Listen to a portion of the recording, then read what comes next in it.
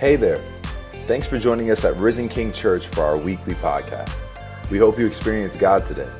Make sure you visit us at risenking.life to take all your next steps and follow us on Facebook, Instagram, and YouTube. Enjoy the message. Good morning, everyone. In a little while in the sermon, you'll see how meaningful that applause is to me.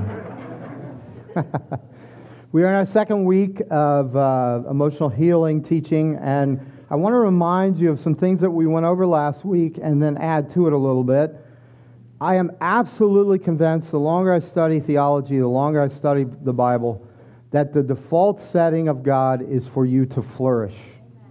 That His entire activity has been to make you great, to have you overcome whatever you need to overcome, to be more than a conqueror through Christ Jesus, to actually not only say it as a Bible verse, but experience, I can do all things through Christ who strengthens me. Even more than that, as Jesus said, the things I do, you will do, and greater things because I go to the Father. So, in order for that to be true, you have to begin to believe, you have to begin to settle the issue and say, I have the capability to achieve all that the Spirit of God has planned for me. I have that capability to achieve this. But last week we talked about how our capacity has been damaged to receive it.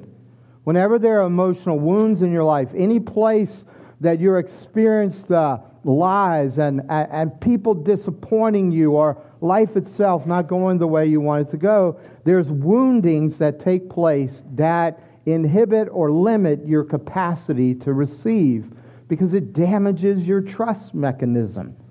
So a way of looking at what this series is about, or what God wants to do in your life over these weeks together, is that He has given you every capability to achieve the destiny He has for you.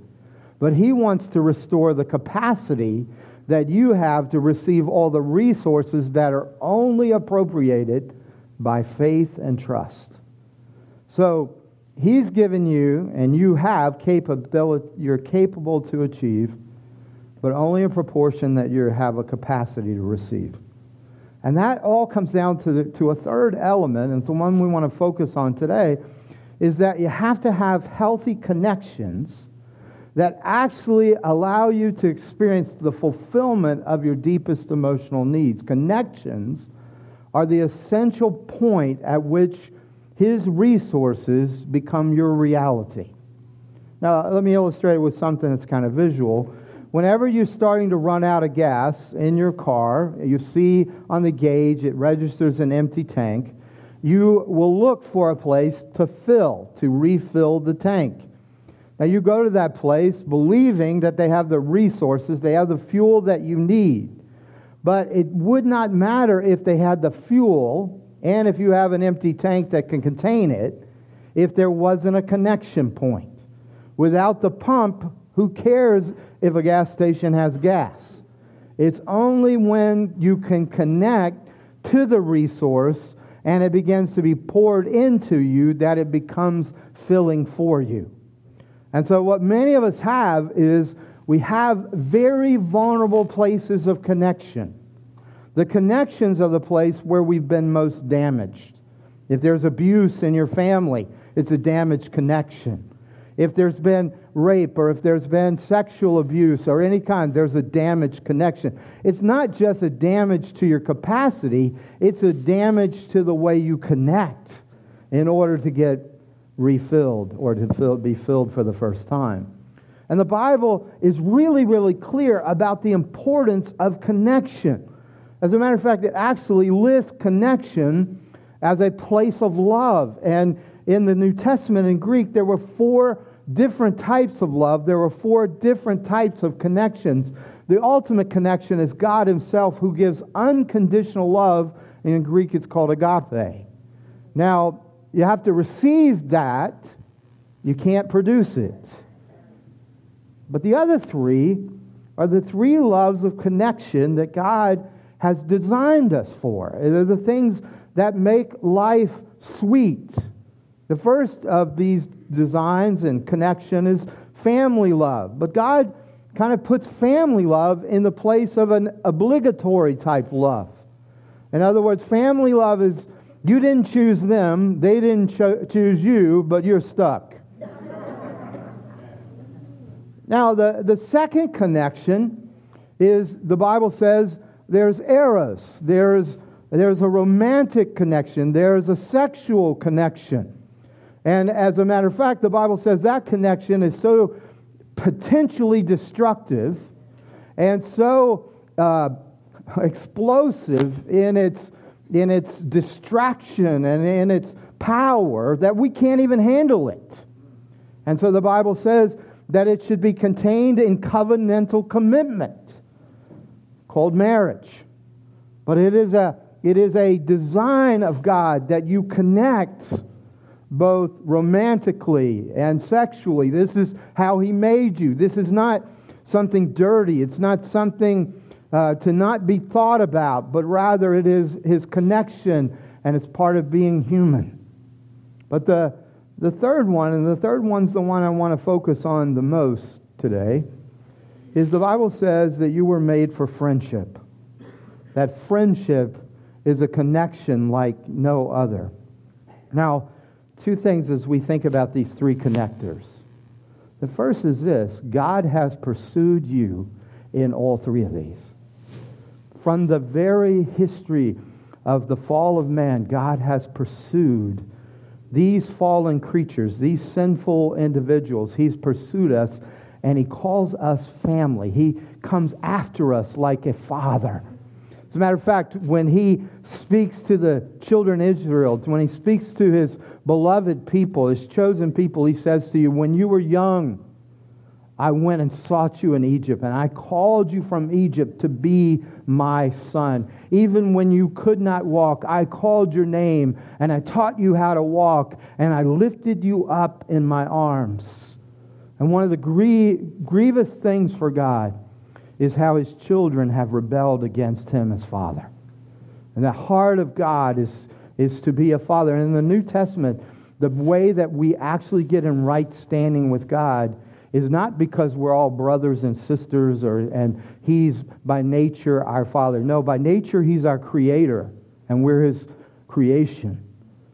But to those who receive Jesus, He gives the right to be called children of God. Hallelujah. We don't have that right apart from Jesus. And it's only as adopted sons and daughters that we come into the status of being equally loved and valued as Jesus, the firstborn Son of God. And so He has always pursued us in this relationship as Father. But also, the Scriptures are very clear that He pursues us as a lover. As a matter of fact, one of the most dramatic books in all the Bible is the prophet Hosea, where God says, go and marry a prostitute and show the people that I am like you, a man of God, marrying a fallen woman. For He said, for my people who I have pursued as a bride have chosen to commit spiritual adultery with other gods. And so He sees us not merely as these creations, but He sees us as ones upon whom He has set His romantic passion. That He loves us and pursues us and wants to be loved by us as He loves us. But also, Jesus brings this whole new paradigm into the picture of friendship. You see, Jesus said, greater love has no one than this. This is greater love than family love, greater love than romantic love. Greater love has no one than this, that a man lay down his life for his friends. And Jesus looked at His disciples and He says, I'm not calling you my servants. I call you my friends. So God is the only place where all three of these connect. But let me tell you just a little insight here. If you're a family and you know how to be friends, your life will be sweet. If you are lovers, if you're spouses, and you know how to be friends, your life will be sweet. But if you don't know how, your family will be an obligation, and your romance will die. Because friendship, the Bible says, is the key. Now look, are you tracking with me so far? So, all right, only so far. But look at what Proverbs has to say about friendship. Let's unpack this a little bit. Why this is so important to God that you understand friendship, and why it's so important to you. In Proverbs 17:7, it's the wisdom of God says, a friend loves at all times, and a brother is born for adversity. In some ways, what this is saying is that your friend chooses to be with you no matter what. But your family's stuck with you. You get in trouble, your family says, well, they're family, and so they kind of have to bail you out. But your friend does it because of love, unconditional. Then the second one, the Bible says in Proverbs 18:24, a man of many companions may come to ruin, but there is a friend who sticks closer than a brother. That's a powerful statement. And it resonates deep in our soul because this is the way we were designed. Then I love this one. Proverbs 27:9. Oil and perfume make the heart glad, and the sweetness of a friend comes from his earnest counsel. So why is this so important? Well, because in the Bible and in the way that God looks at your life, He is trying to get you out of your foolishness. He is trying to get you to where not only you're capable, but you actually experience the greatness that Jesus has achieved for your life, the fullness. And in order for that to happen, you have to be a wise person. Wisdom is a key element of emotional maturity. Wisdom and discernment are a key element of really having emotional health and depth of fulfillment and satisfaction. Wisdom is a lot more than morality. As a matter of fact, most of our choices are not really about whether something is moral so much as whether it is wise. And what wisdom and emotional healing and emotional maturity do for you is they teach you to discern with foresight what will happen if I choose this. What will happen if I choose that person? What I've seen over the years are so many people who blame everybody else for their troubles, that they want to say they're the one sane person in an insane world. And rather, guess who's always to blame for your choices?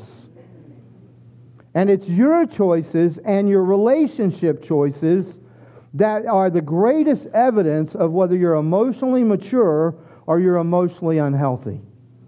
I remember this one woman came to me many, many years ago, and she was livid. My husband is a horrible husband. He's terrible. He's awful. He's no spiritual leader. He doesn't really follow Christ enough. He doesn't do what I want him to do in terms of spiritual for the family. She was just going off on this guy. And I sat there going, oh my gosh, God, get me out of here, please. Because I knew the guy. And in the South, we have a saying for guys. He was a good old boy. All right? He went to church. He was faithful to his family. He wasn't cheating on his wife. He brought the paycheck home. I mean, he didn't have a high spiritual IQ. All right? And he didn't have personality of a leader whatsoever. But there were all kinds of ways that he actually was a very good husband, but she was furious with him. And she was angry, so I said, well, tell me the story. And she said, my husband left us, and he left me with these kids, and I had no one to take care of me. And this guy came around and was nice to me and nice to my family. And so I married him to get out of my situation because I was fearful. Guess who chose him? And now who doesn't choose him? The same person. He was who he was. And in wisdom, she would have said, guess what? He's going to be who he's going to be. But she was convinced that with enough nagging, he would become what she always wanted him to become. Has anybody ever found that to work? Then that's not wisdom. That's emotional immaturity. She's screaming about his immaturity when she's revealing her own immaturity. Now the problem was, I knew if I told her the truth, she'd be mad at one more man. That's wisdom. I mean, it's painful for me sometimes because I will know the truth, but you can't tell that person the truth because they're convinced it's everybody else and not me. You understand what I'm saying? The indications of your emotional maturity are found in your relationships. And when you're blaming somebody else for your unhappiness, you are being deceived by the lies of Satan. Because wisdom is for you. Emotional health is for you. Emotional maturity. And in some ways, this is not an easy thing, but the Spirit of God is always working to grow you up. So the Bible says that if you really want connections that are fulfilling, then you've got to choose, you've got to know how to forge, you know how to maintain healthy friendships as a clear indication of your spiritual maturity. If you look back in your past and there's a string of broken relationships, the only constant in your past is you. And it's time for healing, because you will only go as far as you can connect in relationships. Now, friendships are basically one of the things that God designed you to need and to want. As a matter of fact, they are the most satisfying of emotional connections, and they can be brought into every connection, work, family, marriage, every one. But they are what we need. As a matter of fact, before the fall ever happened, we needed these relationships. Our loneliness or the need to connect to others is not weakness and it's not sin. As a matter of fact, every other ache that you have, often it comes from the fall and comes from sin. But your need to connect, your desire to connect to others is not a fall-produced sinful reaction. It is actually one of the things that not only makes you human, but makes you most like God. God Himself is a friendship. God has lived for eternity in communion. That is why our God is not just one, but He is three in one. The Son has always lived in utter connection, deep connection with the Father, loving the Father, loving Him as best friend loves. And then the Father loves the Son in such a way, and all the needs of the Son and all the needs of the Father are met in that communion and that union between the two of them. And then the Spirit proceeds from that union and is the expression of the love that the Father and the Son have, so that when you are baptized in the Holy Spirit, you are baptized in the union and communion of the Father and the Son. When you come to Christ, you're not coming just to escape hell. You're coming into the eternal friendship of the Father, and you're in the inner circle. I mean, one of the indications is that human beings couldn't exist in paradise alone. Some of you think I could. Please, can I go now? But we couldn't exist without friendship, without connection. It was not paradise. So what am I saying? If you feel lonely, it's actually okay. It's an indication that you're in touch with your design. But if you've gotten to that place where you say, I need no one, I want no one, you have shut off the very spark of God in your life. You will never be mature. I've had people say to me as they went through terrible divorces, when I get perfectly healed, I'll come back and have relationships. And I'm like, no, it isn't going to happen. You only see how damaged you are when you're in relationship, and you only experience the fullness of healing when you're in healthy relationships. And what happens a lot of times, I love working with college students when they're really in those years of trying to figure out about a mate or other things like that. I've had many of them come up to me and say, Pastor, I don't need a spouse. I don't need anybody in my life, particularly the girls who will come to me and say, I don't need a man. And I would say to them, well, let's explore that a little bit more. What do you mean by that? Well, I'm going to protect myself. I'm going to shield myself off. I'm going to not experience hurt. I'm not going to, connect or invest in that way. And I look at them and say, guess what's going to happen? One, you're lying. You are saying all this because you really, really need and really, really want a man. I can smell it. It's like perfume. So you're lying, and lying will never protect you. But what it will do, it'll run off healthy people. Because healthy people will see the wall, they'll see the blockade, they'll see that, and they'll say, okay, this person doesn't want a relationship. But the players will see the wall and say, challenge. I can meet this. I can figure out what lie to tell to get behind the defenses and break this girl's heart. You understand, you cannot protect yourself from the hurts by disconnecting. You can only grow yourself by connecting to healthy relationships. And this is the way God made you. And when you are connecting in a deep way with people, you are more like God than ever. Because that's how He exists. That's how He lives. Are you tracking with me in this? Okay. So you should have, when I read that verse and it said, there's a friend who sticks closer than a brother, you should have immediately said, oh, that sounds good. Because this statement in the Scriptures is how God made us. We want someone who's in our lives not because they have to be, but because they want to be. Friendship brings something even greater than family. In a way, a family is stuck with you. My experience with my daughter sort of illustrates. I adore my daughter. She is just a joy in my life. Always has been.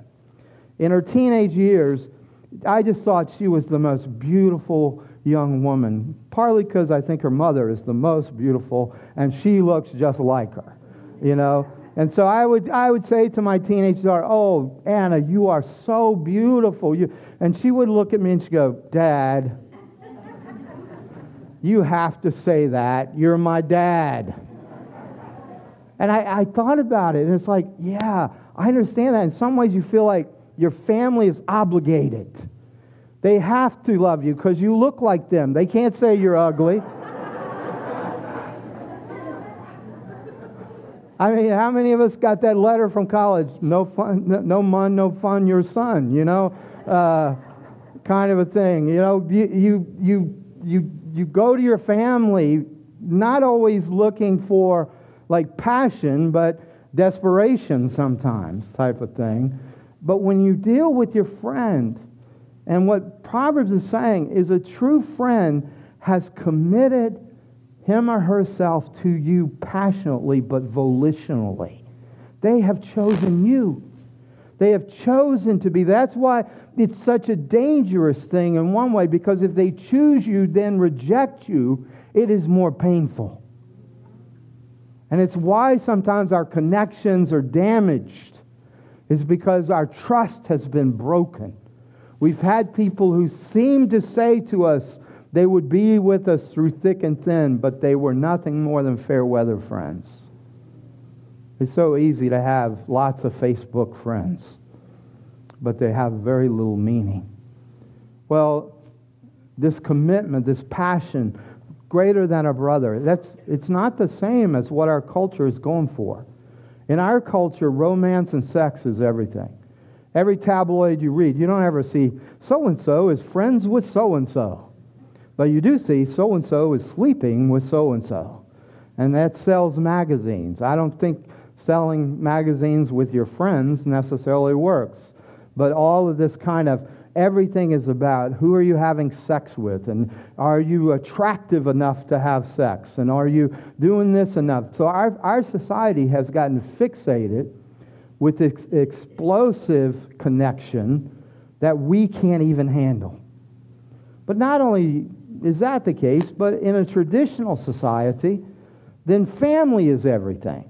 You belong to your family. Your family belongs to you. What you do either brings honor to your family or shame to your family. That's why this writing in Proverbs is so powerful, and it's telling you that it's the wisdom of God that transcends culture, because Solomon was writing to a traditional culture in which family was everything, and he was saying there is something greater in friendship even than family. That's why these words should resonate with you. This is the wisdom of God. that I should have friends that I can count on. And they can count on me. But the problem is, this isn't a biological necessity. There's no drive in you that says, I've got to have friends, I've got to have friends. But there is a drive to say, I need to reproduce, I need to have sex, I need to eat, all of these kind of things. There's no sociological drive. You could spend the rest of your life and be a fairly productive member of our society just by working. You could just work and produce and not have to connect as friends. Just get your job done. That's sociologically more effective. And so what happens is, only if you can hear the voice of God and the wisdom of God do you realize that the emptiness of our life is when all we do is pursue the biological and the sociological. Because when we're too busy and we're too obligated, there's no margin for sweetness.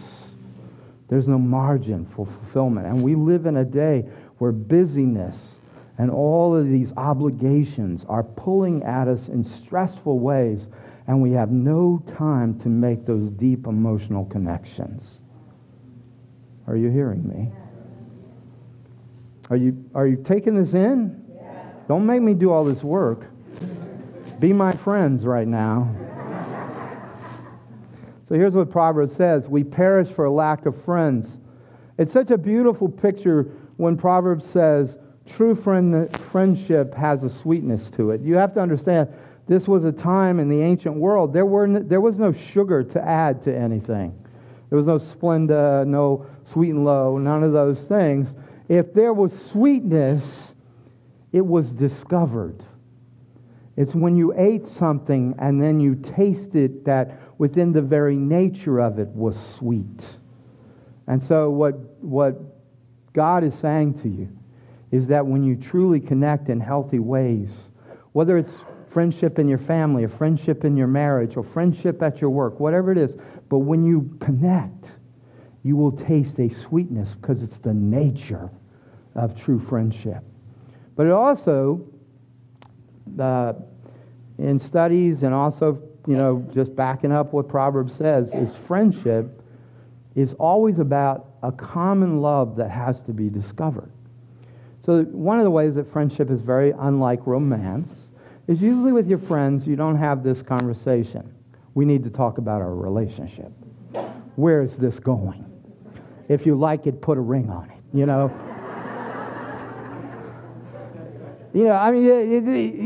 have that with your friends. You don't hear from your friends, you didn't come visit me for Christmas.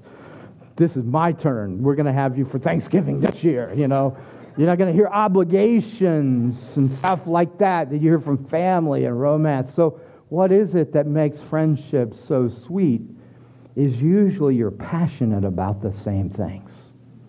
Now, I'll give you a little marriage advice here. That's not the easiest thing.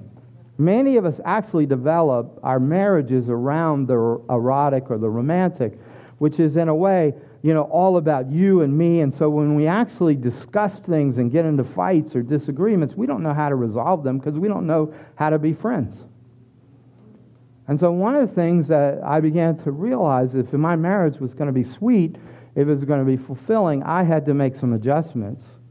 And one of those adjustments has always been interesting to me. There are certain things Lisa is not going to do. She is never going to get really excited about football. She'll go to a Yankees game, but she won't sit there with me talking about Babe Ruth, Lou Gehrig, and all the different Yankees I know. She doesn't care. She likes the hot dogs. That kind of stuff. So all that stuff, and if you don't realize, we bond with strangers over things we're passionate about. You look at when you go to the Mets game or Yankees game or any of the games, and people are talking about stats and averages and teams and victories and all, and suddenly this bunch of people who can't relate to anybody socially are all friends. You go to the grocery store, you want to make friends? Just get in a long line, start complaining. You'll all be passionate. So I started to realize, wait a minute, I can't get her to be passionate about this stuff, but I love her, and I know she's passionate about certain stuff, so I'm gonna join her in her passion. So this week, we'll talk about that. But this week, she has become passionate about this Marie Kondo, about tidying. All the women knew there was no man. So my wife's into it, my daughter's into it, all these people are into it. So she goes, please just watch one. I went, oh no. So all day yesterday, I was Marie Kondoing my closet. I got tons of clothes in my car, which I have said goodbye to. I have told them, thank you for your service. Thank you for what you taught. I gently put them in my car. I'm hoping they'll find a good home. And you know what? I have an extremely happy wife right now. Right? Because you see, friendship is about being passionate about the same thing. You feel connected. I mean, are you tracking with me in this? All of us want this. We need this. The scripture says there's 4 marks of a true friendship. The first is constancy. You absolutely want to know that this person's going to be with you through thick and thin. The second is carefulness. Emotional connection is a gift that you give to somebody else and that somebody else gives to you. So therefore, what Proverbs says is, you don't sing happy songs when your friend is sad. What it's saying there is, you know what hurts your friend. That's what carefulness is. You know what motivates your friend. So in other words, what the wisdom of God says here is, you will not sing a happy song to the sad heart of your friend unless you're not a friend. Well, candor.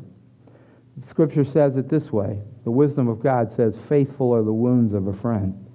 I'm not wounding you because I'm hurt. I'm wounding you because I want to prevent you from getting hurt. Faithful are the wounds of a friend.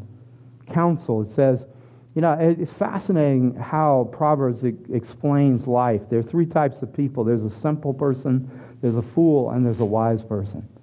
The simple person listens to everybody's opinion and has none of their own. They do whatever they think will approve and please others. The fool says, I have all knowledge, I need no one. So everybody else's opinion has no weight to them because they themselves are the know-it-all. So the wise person, Scripture says, listens to healthy friends' counsel and who knows how to get from people wisdom, because the healthy friend knows, I don't have all the wisdom I need to live my life. Now, these 4 really can be summed up in this phrase. Friend, a true friend, always lets you in and never lets you down. Amen. Would you do this? Would you turn to one of your neighbors? Hopefully they're still your friend. You turn to your neighbor and would you say to them, a friend always lets you in and never lets you down. Do it one more time. A friend always lets you in and never lets you down. All right. Some of your marriages just got better. But listen closely, okay? This is not an inspiring list. This is a crushing list. Because if you're honest, you're not constant. You haven't been careful. You've often held back. I've often held back saying things to friends because I was afraid I would lose the friendship. And many times I have given counsel that was stupid. Just because I thought I knew what was best, even though I didn't know what they were going through. Please, hear me. You need this. You were made for this. You were designed for this. You have a longing. You should, in your heart, have something happen when it says a friend lets you in and never lets you down. But there's only one friend who's that. Only Jesus always lets you in, and only Jesus never lets you down. There is no other friend who can fill the deepest foundational needs of your life. To have these needs, to be emotional, to say, I want life to be sweet, is really being human, not weakness. This is the way God designed you. And He designed you that at the very foundation of your soul, at the very very heart or center of your life, you want to know that you have acceptance, which is a freedom from rejection. Do you know what? Most of the wounds in our capacity, most of the wounds in our heart are because people who we wanted to love us rejected us. And it starts really early. Really early. The other thing is we want to know we're significant. We want to know that we have worth, that we have value. A lot of what we do is just to prove that we have worth. And then the third significant emotional need that we have, and I'm talking about really foundational, that's you have to get settled or you'll always be unsettled, is that you have to know you're safe. You have to know there's a security that you can count on. As a matter of fact, basically what this is saying is you want something that's greater than what you're afraid of. That fear itself becomes something you're free from. Now, the reason that I believe that these emotional needs, these deepest emotional needs, can only be met in God and are worthy of you saying, God, I will connect to you here, is because of the very nature and character of God and this amazing truth that is in the narrative of creation. God designed us to love other things than Him. Now, I think if I designed you, I'd design you to love and serve me alone. But our God is so infinite, so awesome in His love. He says, yes, love me with all your heart, mind, soul, and strength. And then He says, and love your neighbor as yourself. But He's basically saying, love your neighbor with all your heart, mind, soul, and strength.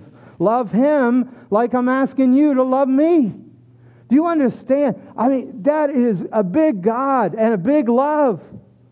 He can be trusted. He's not petty in His jealousy. Now, some of you, if you're good Bible students, you'll immediately say, but it says in the Scripture, I, the Lord, your God, am a jealous God. But you have to understand, it is not human jealousy. See, our problem is we feel like if somebody loves somebody else, they're taking away love from me. Particularly if you grow up in a family and love was given to a favorite or love was given to someone more than you, it feels like they have the love you should have had. But what God is saying here is, I have a place in your life that no one else gets to have.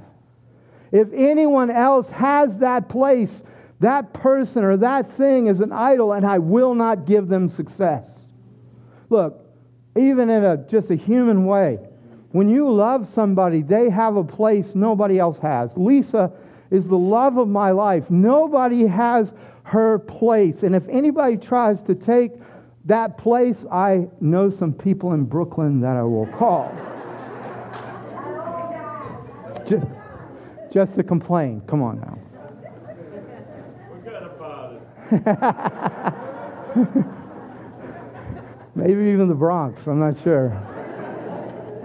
You understand, our God made us to where not only are we to love Him, but He loves us so much, He gave us love for others and others to love us. And as a matter of fact, what this is speaking of is that you and I have these very legitimate emotional intimacy needs, but the problem is because we have not devoted our needs at the foundational level to God, we have instead gone about meeting these legitimate needs in illegitimate ways. And one way that you can understand sin is that when you take a legitimate need and you start meeting it in an illegitimate way, you have distanced God from the place He has to have in your life. And so when we understand these needs and we understand how important they are to us, we can start to bring them out into the light and stop being the broker of our own needs, stop manipulating, using other people, but rather have a full tank to bring to every relationship. Now, these needs are real. I've done some study over the years. I'm going to start with 10 very real, legitimate intimacy needs.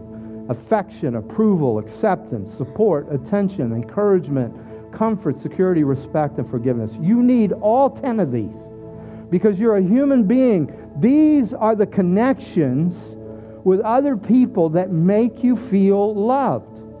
But what I've found is because we've had deprivation, because of our personalities, we are more in touch with a few of these than all of these. And so what I often do, and what I'm asking you to do this week, is I want you to get in touch. What are your 3 top needs here, intimacy needs? Now, here's how I do it, and Lisa does it. So I looked at that list, and I need them all. They're all legitimate. But the ones I'm most in touch with is I love affection. I love approval. That's why the clapping was so meaningful to me. And I love respect. Okay? So here's before we knew this, here's the way Lisa looked at those 3 needs. She said, you're selfish, you're self-centered, and I'm going to knock you down to size. So every time I would go for approval, she's going, tis, tis, tis, tis. And she'd say, I love you, but that didn't feel like love. So we found this out. Okay, Mike needs approval. So she said, I'm going to try to give you approval. So she came up to me and she goes, you look nice today. And I said to her, elaborate. Because I don't just want approval, I want 30 minutes worth of approval, you know. I want her to go on and I want to tell her, you know, is it the color of my eyes, my clothes, what is it, you know. And she goes, ugh. I can never win with you, she said. But we had to work at it. It was awkward at first. But she, because she's accepted, because she knows she's significant, because she's safe in the Lord, she can look at me and say, I can make these tweaks for him. Now, her 3 are completely different from mine. So guess what I was giving her? I was giving her my 3. Lots of affection, lots of approval, lots of respect. She's sitting there going, this doesn't touch me. This doesn't touch me. Because she wants support, she wants comfort, and she wants to feel safe. She married the wrong guy to feel safe with, but she wants that. Those are the things that she wants. And so I had to start saying, okay, what does that look like? So I'll take the support one. Here's Lisa's philosophy. In marriage, you do things together. No job is a one-person job. They're always 2 people jobs. And I'm like, no, honey. Christmas decorations are your job, you know. Yeah, so I began to realize that it felt most romantic. She loved me most, or she felt most love from me when we go grocery shopping together. It is a social romantic event. So I made the switch because I always thought it was hunt, gather, bring it home, kill it, eat it. And so I had to make this switch. So, okay, yesterday was Marie Kondo Day. Friday was blouse shopping day. Now, if I didn't love her and know that that meant love to her, that would be hell to me. Because I see lots of blouses that perfectly fit that she doesn't buy until we've gone to every single store.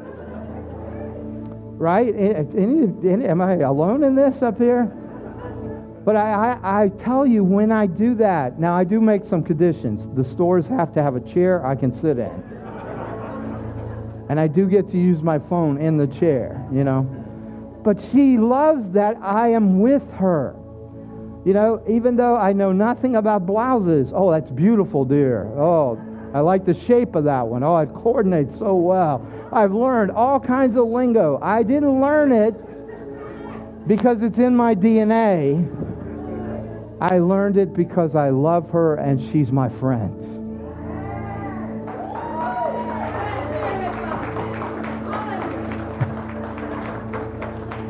But I do not believe that if you live your life trying to meet those 10 needs, you will ever be satisfied if you haven't first had these 3 needs settled.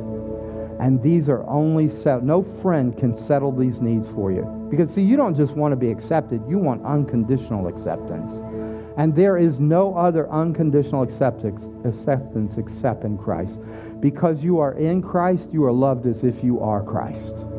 Nobody else is going to accept you like that. No one else is going to say, you know, for your sake I died, and for your sake I now live.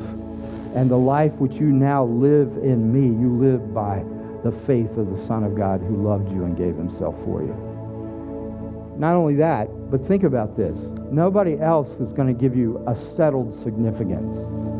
I mean, even when you do good things, the next day they're expected things, or they are demanded things. And many times, even though you've performed well in the past, you will still hear people say, "What have you done for me lately?"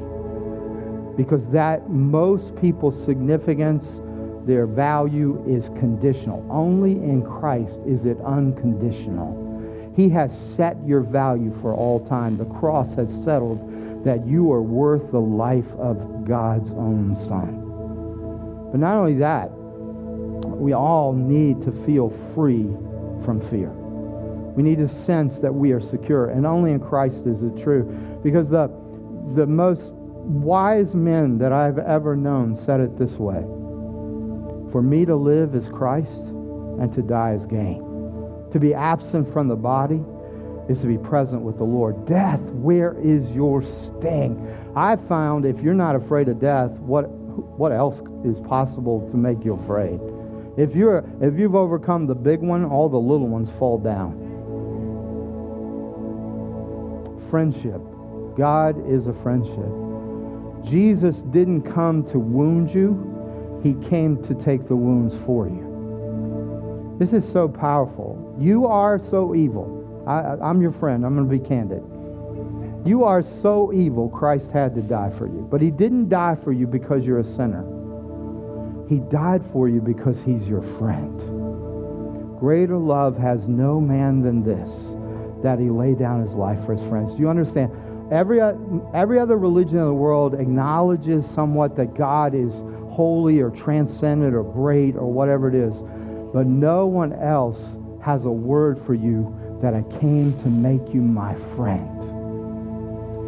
And that's where the sweetness comes from. Will you stand with me?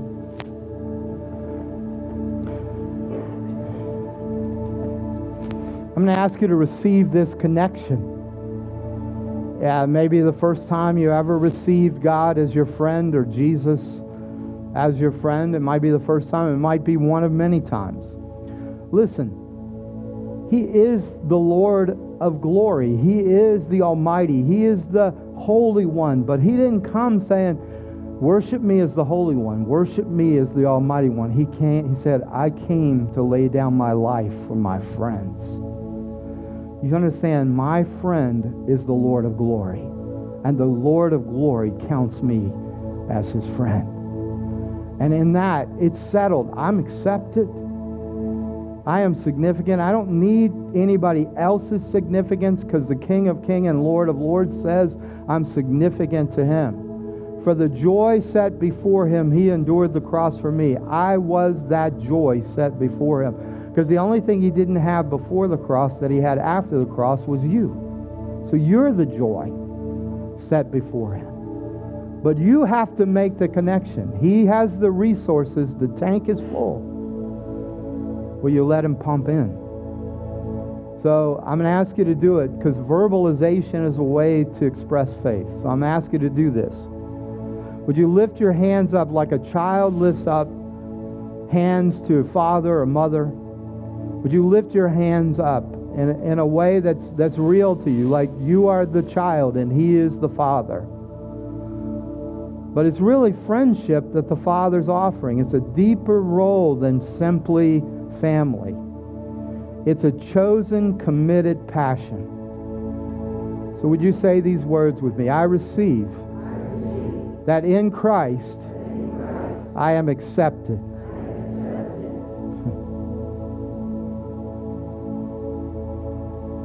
Now, let that kind of come in, and let's say a few more words together. You love me as if I were Christ. Because I am in Christ, I am loved as Christ. I am accepted in the very beloved of the Father. And the love the Father shares with the Son is now mine, unconditionally, forever. Now I'd like you to take your arms and just fold it, kind of like you're hugging yourself a bit.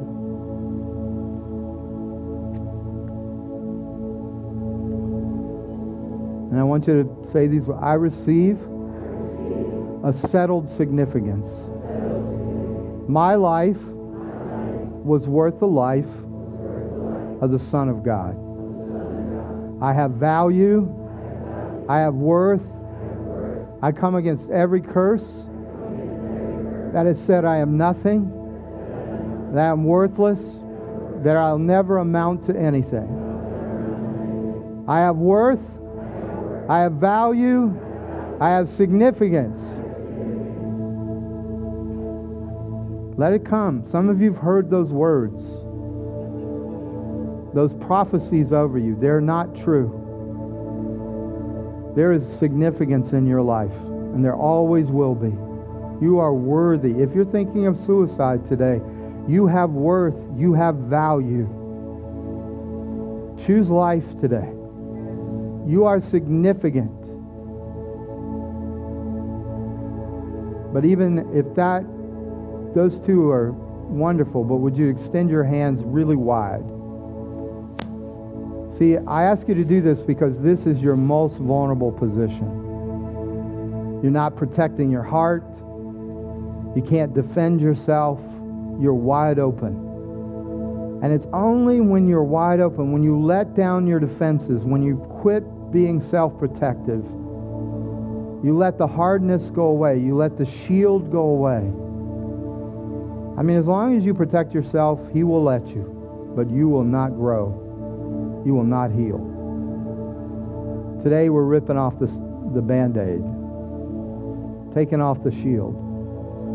Letting the light get to the wounds. But we're doing it because we're safe. So would you say this? Lord, in you I am safe. I am secure. You are my strong tower. When I'm under attack, when the world seems against me, I will run into my strong tower. And I will be safe. You will never leave me. You'll never forsake me. I am free from rejection. I am free from insignificance. And I am free from fear. In the name of the Lord Jesus Christ. Lord, we seal what you're doing in Jesus' name. Amen.